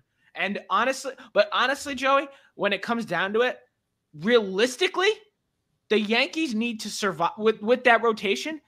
It's just got to survive until June, and Luis Severino's back, and they'll have a little more depth, a couple backup options at that point. They literally need to survive and not get hurt. That is what the Yankees' problem has been since 2018. Injuries. The injury bug has hit this team hard. It's like it left the New York Mets from the first half of the 2010s and completely plagued the New York Yankees. Like it never left. The 2019 Yankees were falling like the 2013 Mets. Literally everybody got hurt. You didn't know who half the lineup was, and it was just absurd to see how many injuries could happen.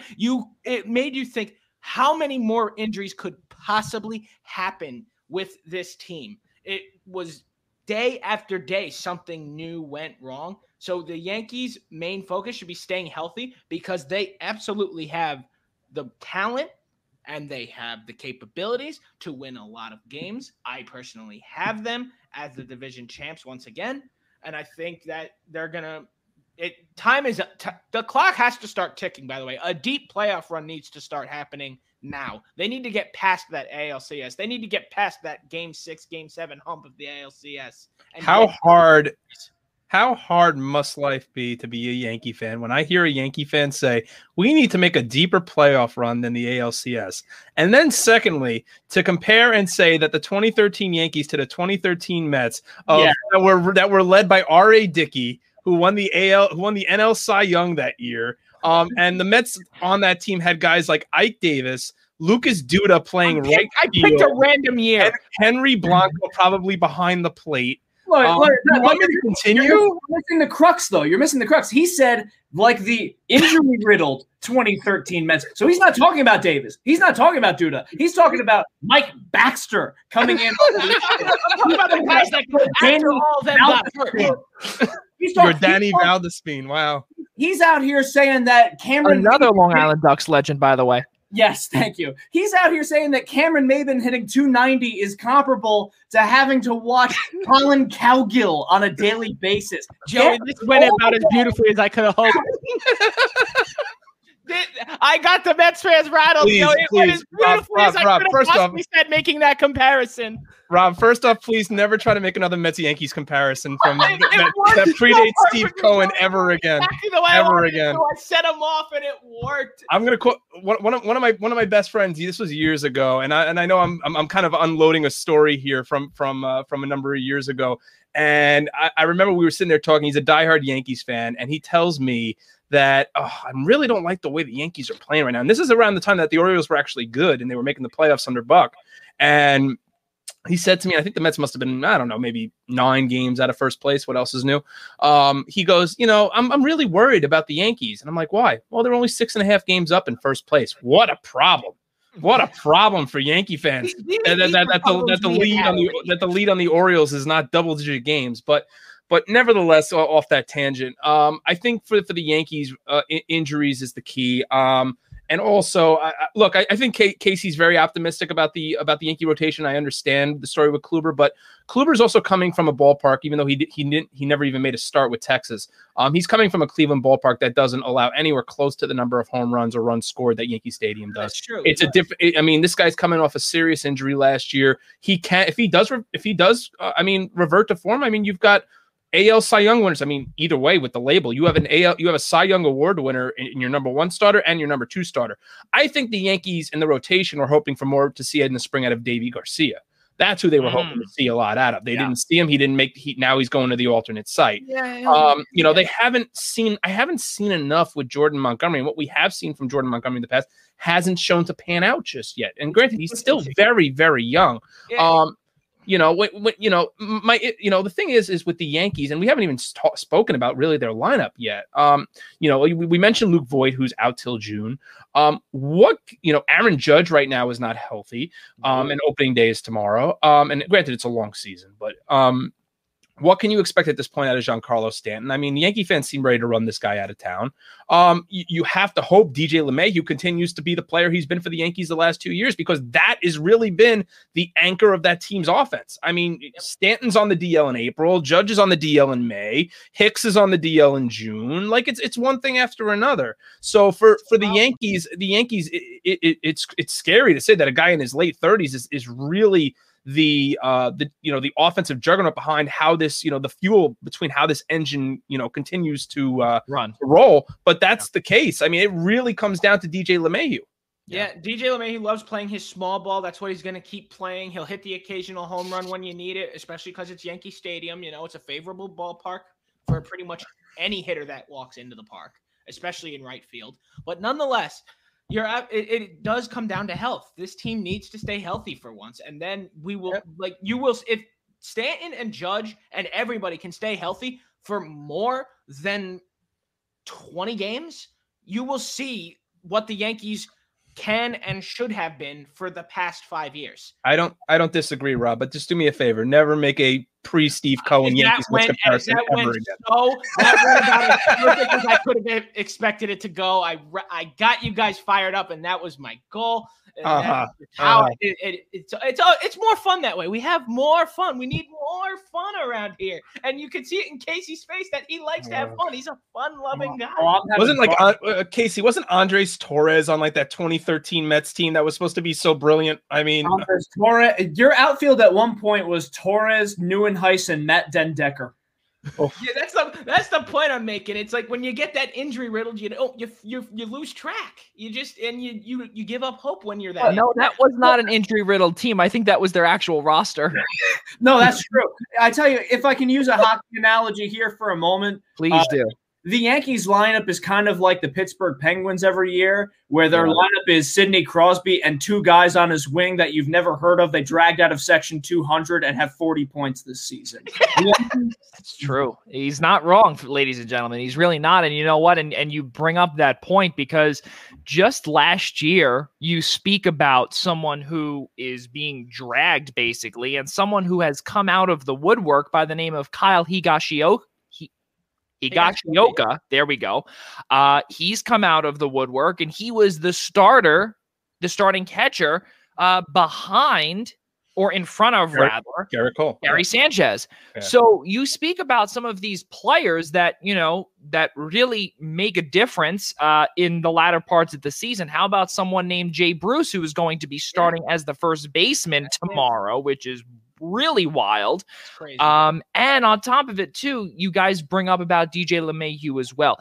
Ian, you brought up about the lineup. Now, I think the biggest thing here too is that where Gary Sanchez had kind of, not even kind of a horrendous year last year, Kyle Higashioka was the one who came in there, fought for the catcher's position, the catching job, and then also Brian Cashman was able to sign Robinson Chirinos for a little bit more of an oomph and a push towards his butt to be able to say who is a qualified major league catcher who's been released.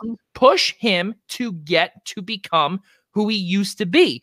How good do you think Gary Sanchez could, become again? And also, how about the likes of Clint Frazier? This is another one too, where Clint Frazier, next man up mentality, he really took the bull by the horn last year. We're starting to see these guys, there's a lot of storylines with the Yankees here. Going back to the catcher's position as well, Aaron Boone also said that not a soul, not one pitcher will have a personal catcher this year. Wow. I mean, that's big. I want to get back to Sanchez, but to me, I don't consider Clint Frazier as the next man up mentality. This guy should have been starting 2 or 3 years ago.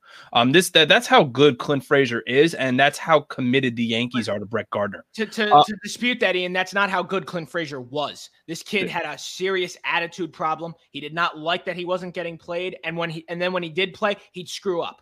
consistently. I understand that. He was nearly run out of town. He was nearly run out of the Bronx. I know, and I understand that. But I think what you've seen more out of Clint Frazier, and I think his attitude has changed a little bit, is that he, is to show. And I understand Gardy is still there from a leadership perspective and things like that. But this is a guy, Clint Frazier, that they've constantly, his name has been involved in numerous trade rumors. Was he, is he ever going to get himself out of Scranton Wilkes-Barre? Ian, you're right. And that's my issue with that. Going back to the Yankees in the catching situation, Gary Sanchez is the X factor for that team. If Gary hits, that team is going to succeed on the field. I have no doubt about it.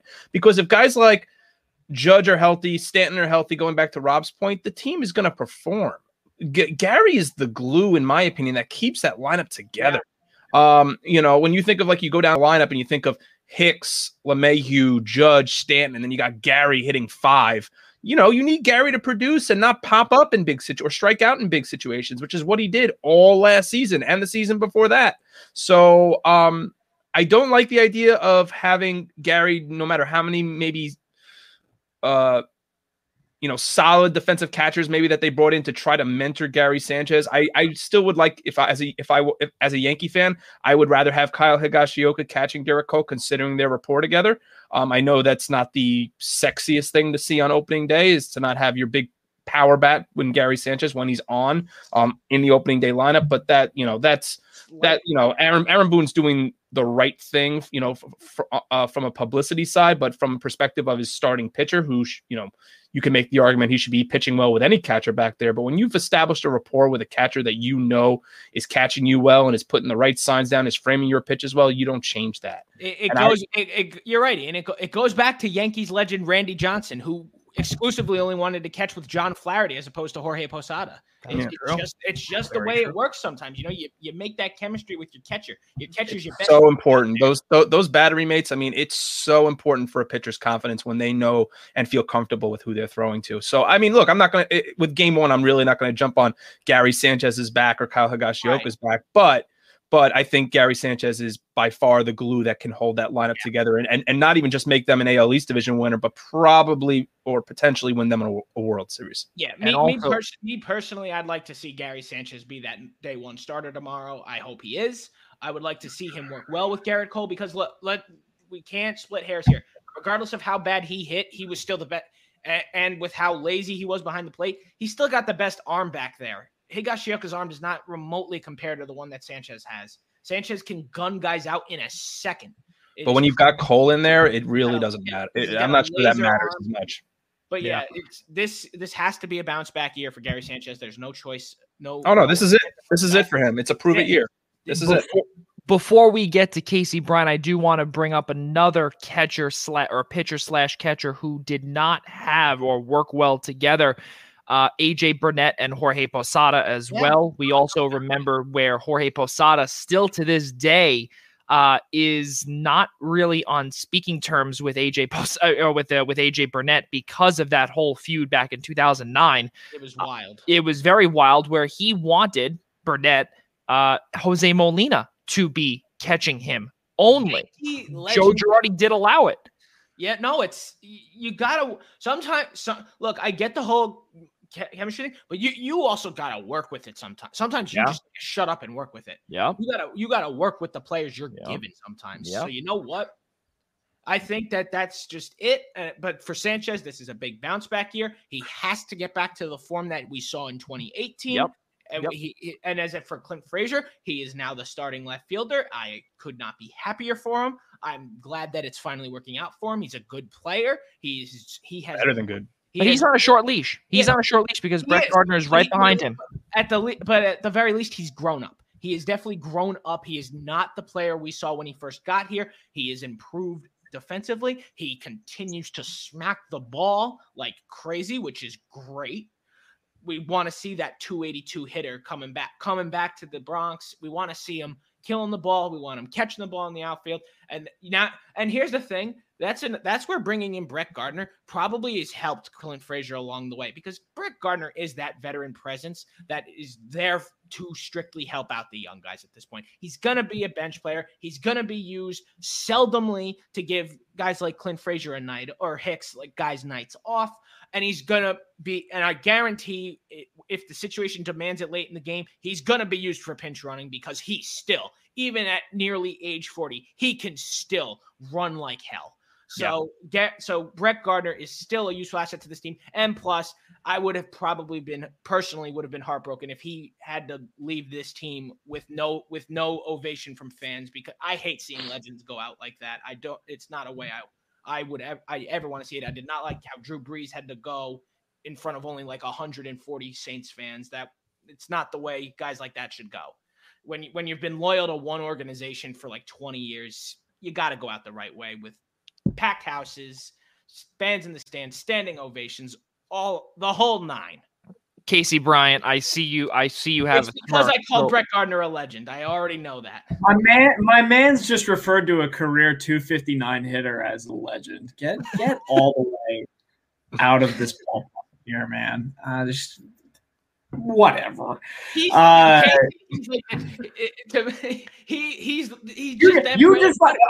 sorry. In back-to-back breaths, you mentioned Brett Gardner and Drew Brees, legends of the game.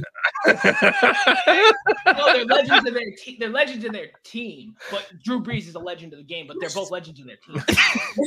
Is Brett Gardner in the top 15 of players on the Yankees? Probably not, but he's a career Yankee, so it counts for something. And because of the way Monument Park works, he's probably getting number 11 retired. Just because that's the way life works. No, I don't think so. No. Rob, I'm gonna go get my wallet, and you can have every cent in it if they retire. This is recorded. This is video evidence. In the year 2040, when they have Brett Gardner Day at Yankee Stadium, and they finally retire the last number, they all are wearing triple digits or decimal points. I will give you every cent that I have in my wallet. I appreciate that. Look, Casey Bryant, your thoughts on or your final thoughts on that lineup? You know, the Yankees lineup is obviously great. I think that Jay Bruce fits the Yankee archetype well of dad bod white man who is able to hit 30 home runs. I think he'll fit in well and have a nice bounce back year with that right field short porch.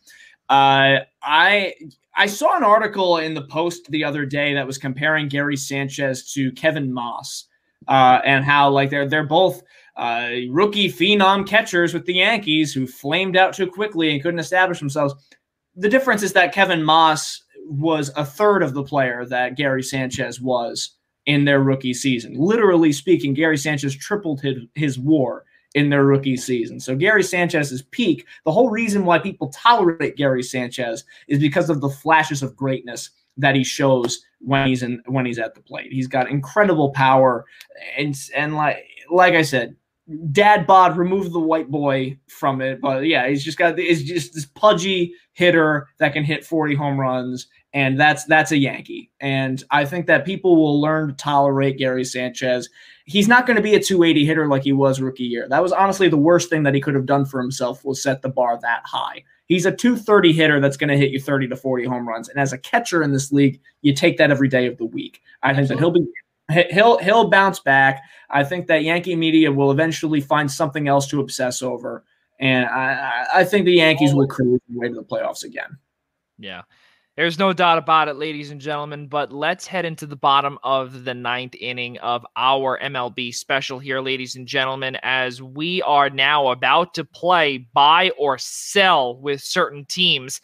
And that is what we are going to conclude our show with, ladies and gentlemen. And that is the part where our four guys, including myself, will be coming up with some buying and selling of certain teams.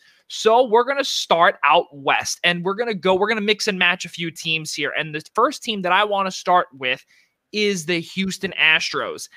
And for those guys that, I'm going to come up with a few teams that we're looking at right here. We're going to come up with some real teams that are right in the middle that will make it nice and hard for all of us, and we'll debate on it. Ian Schraier, Houston Astros, buy or sell? I'm going to buy them for the same reason that I said when we did our AOS preview. I just like them more than the Oakland Athletics at this point. Half of that division is in a rebuild. When you talk about teams like the Seattle Mariners and the Texas Rangers, and then you think of, the Angels, again, a team that can never seem to find their, good pitching. So it's really between Oakland and Houston at this point. And Oakland just lost, their big closer in Liam Hendricks, who's now in Chicago. Did I say something wrong, Joey? I thought you were gonna chime in there. No. I apologize. So, no. But I think for Houston, I think that just the hitters in that lineup that can still produce the way they can. It's the last years we're going to see of Carlos Correa as an impending free agent at the end of the year. You still have Altuve in that lineup. They're missing Springer. There's going to be a lot to make up for in that outfield. I think Yordan Alvarez is going to have a bounce back year. I'm buying the Astros this year, and even more so probably as the winner of that division. Rob DeLuca, buy or sell Houston Astros? Look, as a Yankees fan, it's going to hurt to say because, you're never going to be – when you're a Yankees fan, you're never going to be able to let 2017 and 19 go. It's not easy to do when you feel you've and it's been proven that you were cheated out of it. It hurts, but you have to buy them. This team is still good. They've got all the same – aside from George Springer, the team's basically the same. So they're really not missing – Garrett Cole as well. But, one to two, three guys – the same Jose Altuve's, the Carlos Correas, they're still there. They're still playing, and they're still great. As much as I don't like them, they're going to be a good team. I can't quite recall what I said on our AOS preview. I think I might have said Oakland was going to win the division, but it is a straight up coin toss between the two of them. I am absolutely buying into the Houston Astros. They will be back into the playoffs, whether it's as division champs or not, and they will be a team to fight with in the playoffs. They're going to give people a hard time. They are still primed to make that run. Casey Bryant, Houston Astros, buy or sell? As much as I think that the Astros have solid pieces, I think that Kyle Tucker is an exciting young player. I think Yordan Alvarez is going to bounce back and have himself a very good offensive year. I think Zach Greinke is one of the most entertaining pitchers in Major League Baseball. However, the Houston Astros are a fraudulent team comprised of fraudulent players. I think Yuli Gurriel kind of showed who he really is when he doesn't know what pitch is coming. I think Jose Altuve showed what kind of hitter he really is when he doesn't know what pitch is coming. Carlos Correa is a 260 hitter. I think a lot of these guys up and down the lineup are not nearly as special when you all of a sudden remove the safety net. Funny how that works when your average all of a sudden drops by 50 points. So I do think that they're the favorites in the AL West, but that's just by virtue of the fact that the AL West isn't a very good division. Correct. There are really no other competitors in that division. So I think that while the Astros are probably going to make the postseason, I see an early exit for them, if not a clean sweep in the first round. That would be beautiful. Okay, so does that consider, or does that what would that be? I guess considered a buy or a sell? That's a hard sell. Get out now. Sell fast. This is not GameStop. You sell this now. Justin Verlander isn't pitching. Yes, this is not a team that you want to stick around on. This is a sinking ship. Joey, let me jump in for 1 second. Are we buying them in terms of potentially as a World Series contender and selling them, or what are we buying or selling them as? We're buying or selling them as contenders for the World Series. No, then see, that's different. I'm buying them to win. See, that's why I was considered. So I'm buying that. Then I'm going to change because I'm going to buy them to win the division, but I'm going to sell. I'm definitely a sell in terms of winning the World Series. Yep. Big sell on World Series, easy. Sell on World Series. I'm gonna sell them. I'm gonna sell them as well. And the biggest thing too is Zach Greinke is going to be your number one. And we also saw following the trade just a couple of years ago when it was Justin Verlander, Garrett Cole, and then Zach Greinke. He was unable to really do it against Washington, and now he's going to be your number one. I'm not really too sold on them. And on top of what Casey Bryant did say is that all of the numbers have gone down. Michael Brantley can't do it all. He was not a part of the whole, the whole scandal. So he can't really hold the team together, I don't think. Can Carlos Correa do it? Can Altuve do it? Can these guys do it? Yeah, but it's not enough. And I think the pitching is not going to be as great either when Jake Odorizzi is your number 3, Lance McCullers is your 4. It doesn't work. Excuse me, your 5. It simply does not work out for me. Hard sell. Now, I'm going to ask you guys this. This is going to be the final 2. We're going to remove the whole World Series thing because that actually kind of, made a little or didn't make 100% sense. But in order to get to, I guess, where we want to get to, which would be playoffs, and then I would just say playoffs for now, the Milwaukee Brewers to get to the playoffs, buy or sell to get to the playoffs. Ooh. Anybody want to take that first? That's a tough one, Joey. Yeah, Ian, go ahead. Wow, buy or sell. You know what? I'm gonna sell right now on Milwaukee making the playoffs. I'm gonna sell just because the Chicago Cubs, to me, that is a dead smack in the middle. An atrocious division. That really is an atrocious division. That actually, aside from the Cubs, and got a little bit harder now once the St. Louis Cardinals acquired Nolan Arenado. That's why I look. They're a team right now that again is not a team that has a ton of starting pitching. They still do have one of the elite closers in baseball in Josh Hader. But you have to hope Christian Yelich has a bounce back year.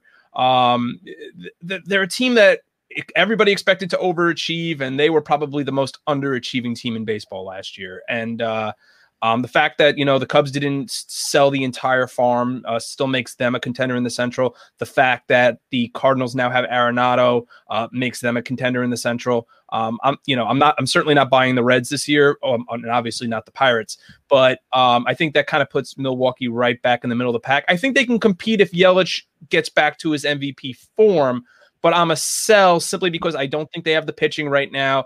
And I think that's really going to hurt them when it comes time playing the Cubs and Cardinals. Because when you think about it, one of those teams is probably going to win the division, and the other one is probably going to be right in the wild card race with the Padres and the Mets.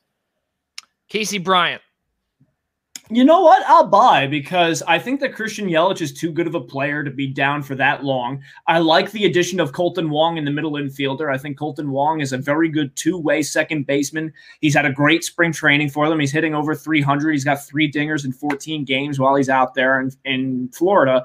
And I think that for this team, their pitching staff is ultimately what's going to make or break them. And I think they have the key pieces, especially in the bullpen, because not only do you have Josh Hader, you have Devin Williams, who, if you follow Pitching Ninja, you know who Devin Williams is. He is a cheat code. He's got a Bugs Bunny-esque changeup that disappears off the table. And it is ludicrous. He had a .3 ERA last year, and Baseball Reference has the audacity to project a over 3 ERA for him this year. I get he got touched up a little bit in spring training, but he is a beast. And I think that the pitching staff, especially late in games, because we're seeing more emphasis on bullpens late in games in crunch time, I think that the Brewers have the advantage over other teams because you don't know if Gallegos and Hicks will stay healthy for the Cardinals all year. So I think that may make the difference. And the NL Central is tight enough to where I'm willing to buy on the Brewers. So Casey, if you don't mind me asking, do you see them as a division winner, or do you think they come away with like a wild card? I think the only way that they can get it is through the division. I don't think the NL Central will have what it takes to get a wild card. I think the NL East probably is the only one, or you have to figure that one of the Padres or Dodgers is taking the other wild card. Right. By that you mean the Padres. But well, one way or the other, there's not going to be a wild card spot available unless Rob Manfred gets his wish and all 15 teams are allowed in the postseason. Yeah, all right. Yeah, it's tough. I mean, the only way they really, I think Casey's right. The only way they can get into the division is through the division, and I don't think they're going to be able to do it. I have to sell on them. There's a lot of questions there. Like I think Casey's right. Yelich is going to bounce back. It's everything. It's everything else, and it's their opponents. It's their rivals. I think this is for me. This is the Cardinals' division to lose right now.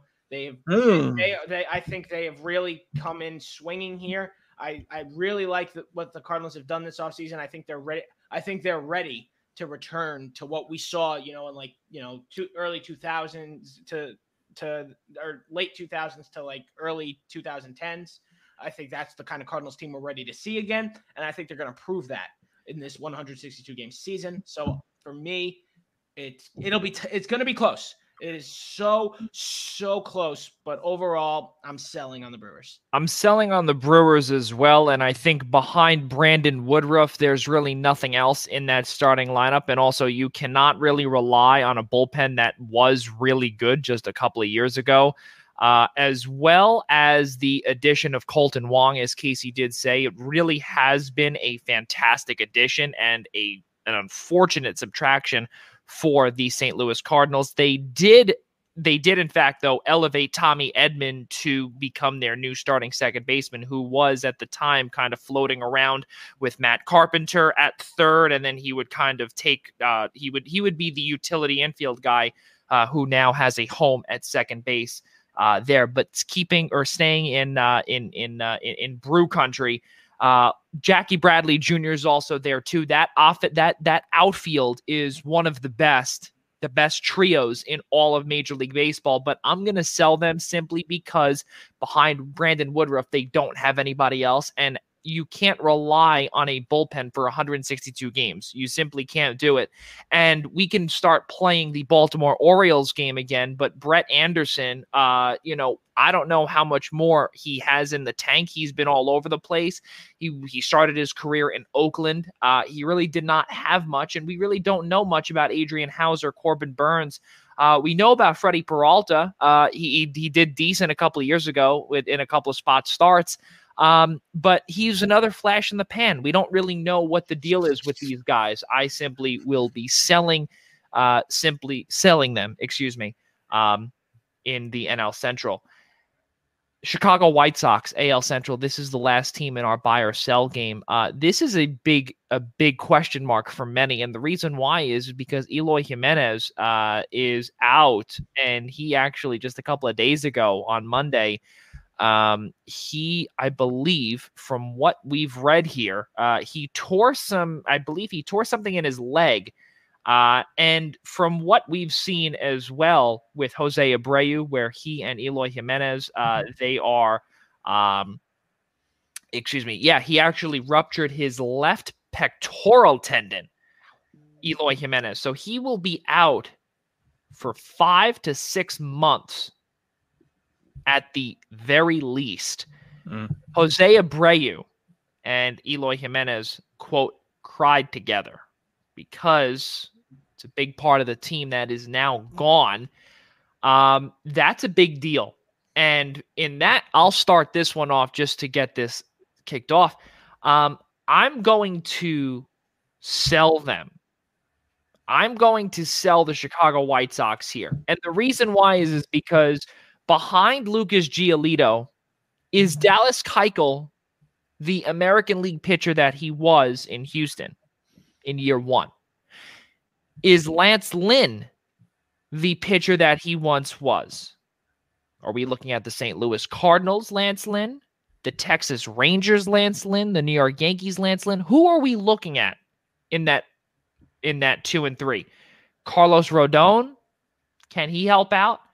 How about that bullpen? Not really great. Michael Kopech, Liam Hendricks. How much more can you get? And then again, looking back at they also now have a big hole in left field with Eloy Jimenez gone for the next 5 to 6 months. Adam Eaton's probably going to have to shift over maybe to left field. Well, you might have to elevate Adam Engel. It's a hole in your lineup as well. I'm selling. Ian Schraier.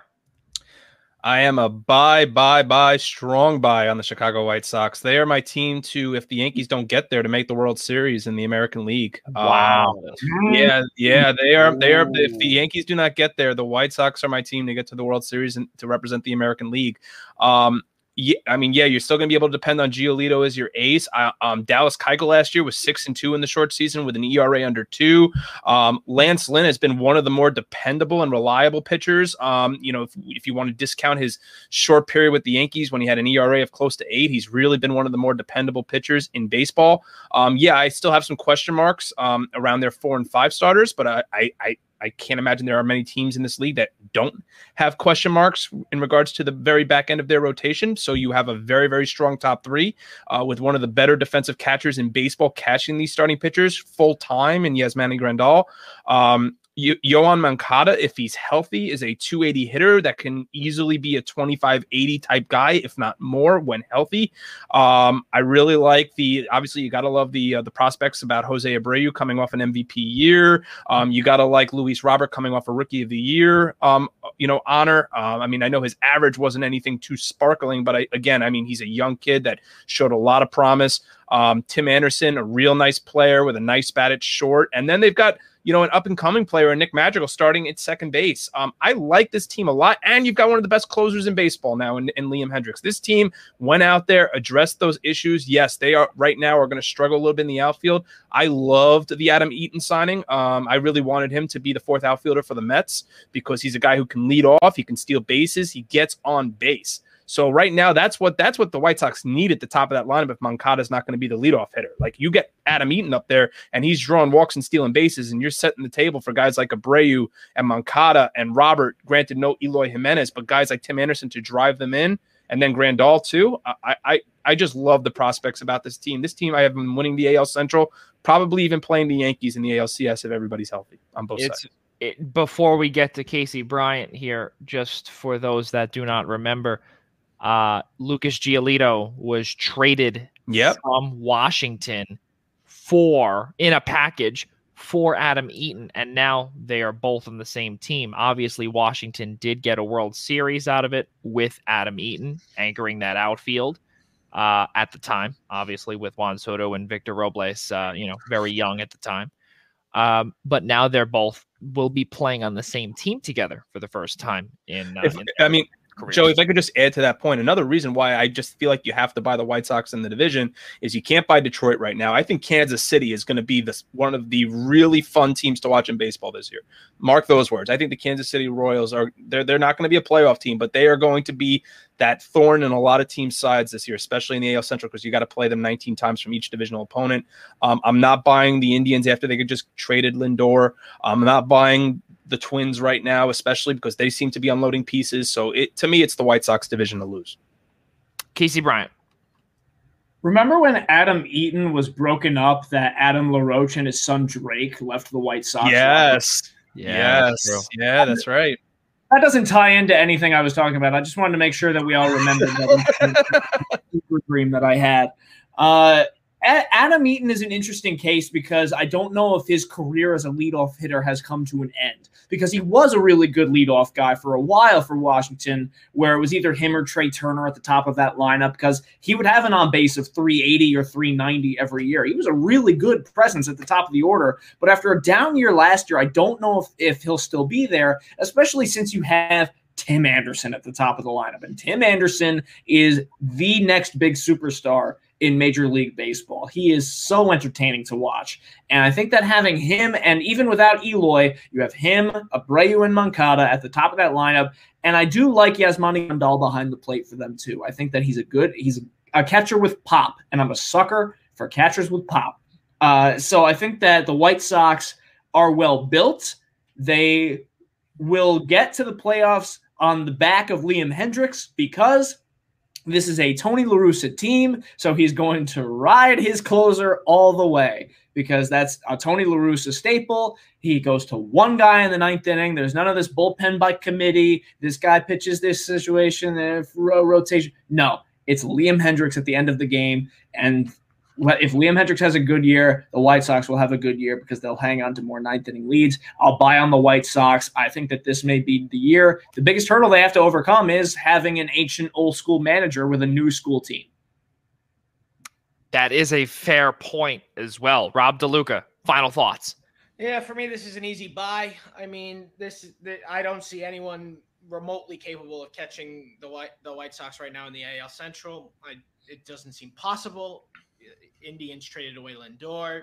Minnesota, they won it by one game, and that's only because the White Sox completely choked it away. They literally had to win it twice. They literally had to win one game in the final 10, and they somehow or like 5 or whatever it was, and they managed to not do it. So I think that's not going to happen, especially now that there's 100 extra games from last season. So I think, and the White Sox, while they are down a big hole, as Joey mentioned, it's not gonna matter. This is a team that is ready. They are primed, and they are going to be very, very dangerous. So the reason why I did not bring up them as a buyer is because Minnesota seems to have decent, and I'm not saying good, I'm saying decent down the stretch games. They have decent regular seasons as well. And then once they make it to the playoffs or to the AL wildcard game, they completely poop themselves. They literally do not show up in the playoffs. We don't know what Chicago can do. Can they make it in a 162-game marathon? I believe they can. But I just personally believe that Minnesota, we do see them do well in the regular season all the time, and then they just falter. Yeah, but my issue with Minnesota, Joey, is the fact that you're still riding off the bat of guys like Nelly Cruz and Josh Donaldson and players like that. And I mean, your starting shortstop is Andrelton Simmons. I mean, when has he panned out in his career? Remember when he went from the Braves to the Angels and he was going to be the spark behind that rebuild with him and Trout, and they were going to be the team, they were going to build around those two players and build a champion. They never did. With their, I mean, look, they've got some nice pieces. I'm not going to lie. I mean, I think Mitch Garver's a nice piece. He's got a little pop. Miguel Sano can never seem to stay healthy. Max Kepler's a really nice player in the leadoff spot for them. But this is a team that just lost Eddie Rosario, who's really been one of their solid bats for a while. Him and Cruz. I mean, you remember what was it? Nelly Cruz was the only guy who was hitting in that playoff series in that first round series in the postseason. But I think for Minnesota also is what's going to come of their starting pitchers. What's going to become of Kenta Maeda? What's going to become of Jose Barrios? What's going to become of Michael Pineda? What's going to become of J.A. Happ? I just like the outlook of the White Sox better because I think their lineup is more potent 1-9. Whereas I think with the Twins, you're just hoping for more things to pan out. Where I think the White Sox are a little more proven. Yeah, definitely possible, but we will see. We all stick to our opinions here, and it's obviously good to have some different ideas here in this show. So, ladies and gentlemen, that has concluded our show that originally was supposed to be about an hour, but it's per usual. It has gone over about 57 minutes to start. The usual, that's normally what we do here on this set because, that's just what we do. It's a lot of fun always, and we took about a good 10 minutes because Casey Bryant did make us cry. I'm sure we will have some good replays on that one down the road. It's mostly my fault, so I'm sorry. Jared Saltalamacchia. All for good reason. I can keep going. I think I hear Miguel Tejada's music. I'm not going. Ladies and gentlemen, let us pay our bills here. And tomorrow, it starts the baseball season. 2021 Major League Baseball season kicks off where the Toronto Blue Jays visit Yankee Stadium in the Bronx, 1:05 Eastern time. It's going to be a fantastic opening game on ESPN. The Dodgers will be taking on the Colorado Rockies, 4:10 Eastern. Going to be another good one, even though Colorado has Trevor Story in the graphic, and that's about it. Also, the New York Mets will be heading to Washington. That's going to be the debut of Francisco Lindor. Jacob deGrom taking on Max Scherzer in an ace battle. Superstar battle, actually. Also, Chicago White Sox will be visiting the Los Angeles Angels of Anaheim to conclude the ESPN nationally televised 4-game set. That one will be pitching, or opening pitch will be at 10:05 Eastern time on the networks of ESPN. Also, ladies and gentlemen, please subscribe to us by searching the Primetime Rundown on the following platforms: Google Play, Apple Podcasts, Spotify, iHeartRadio, as well as YouTube by searching I-95 Sports Network.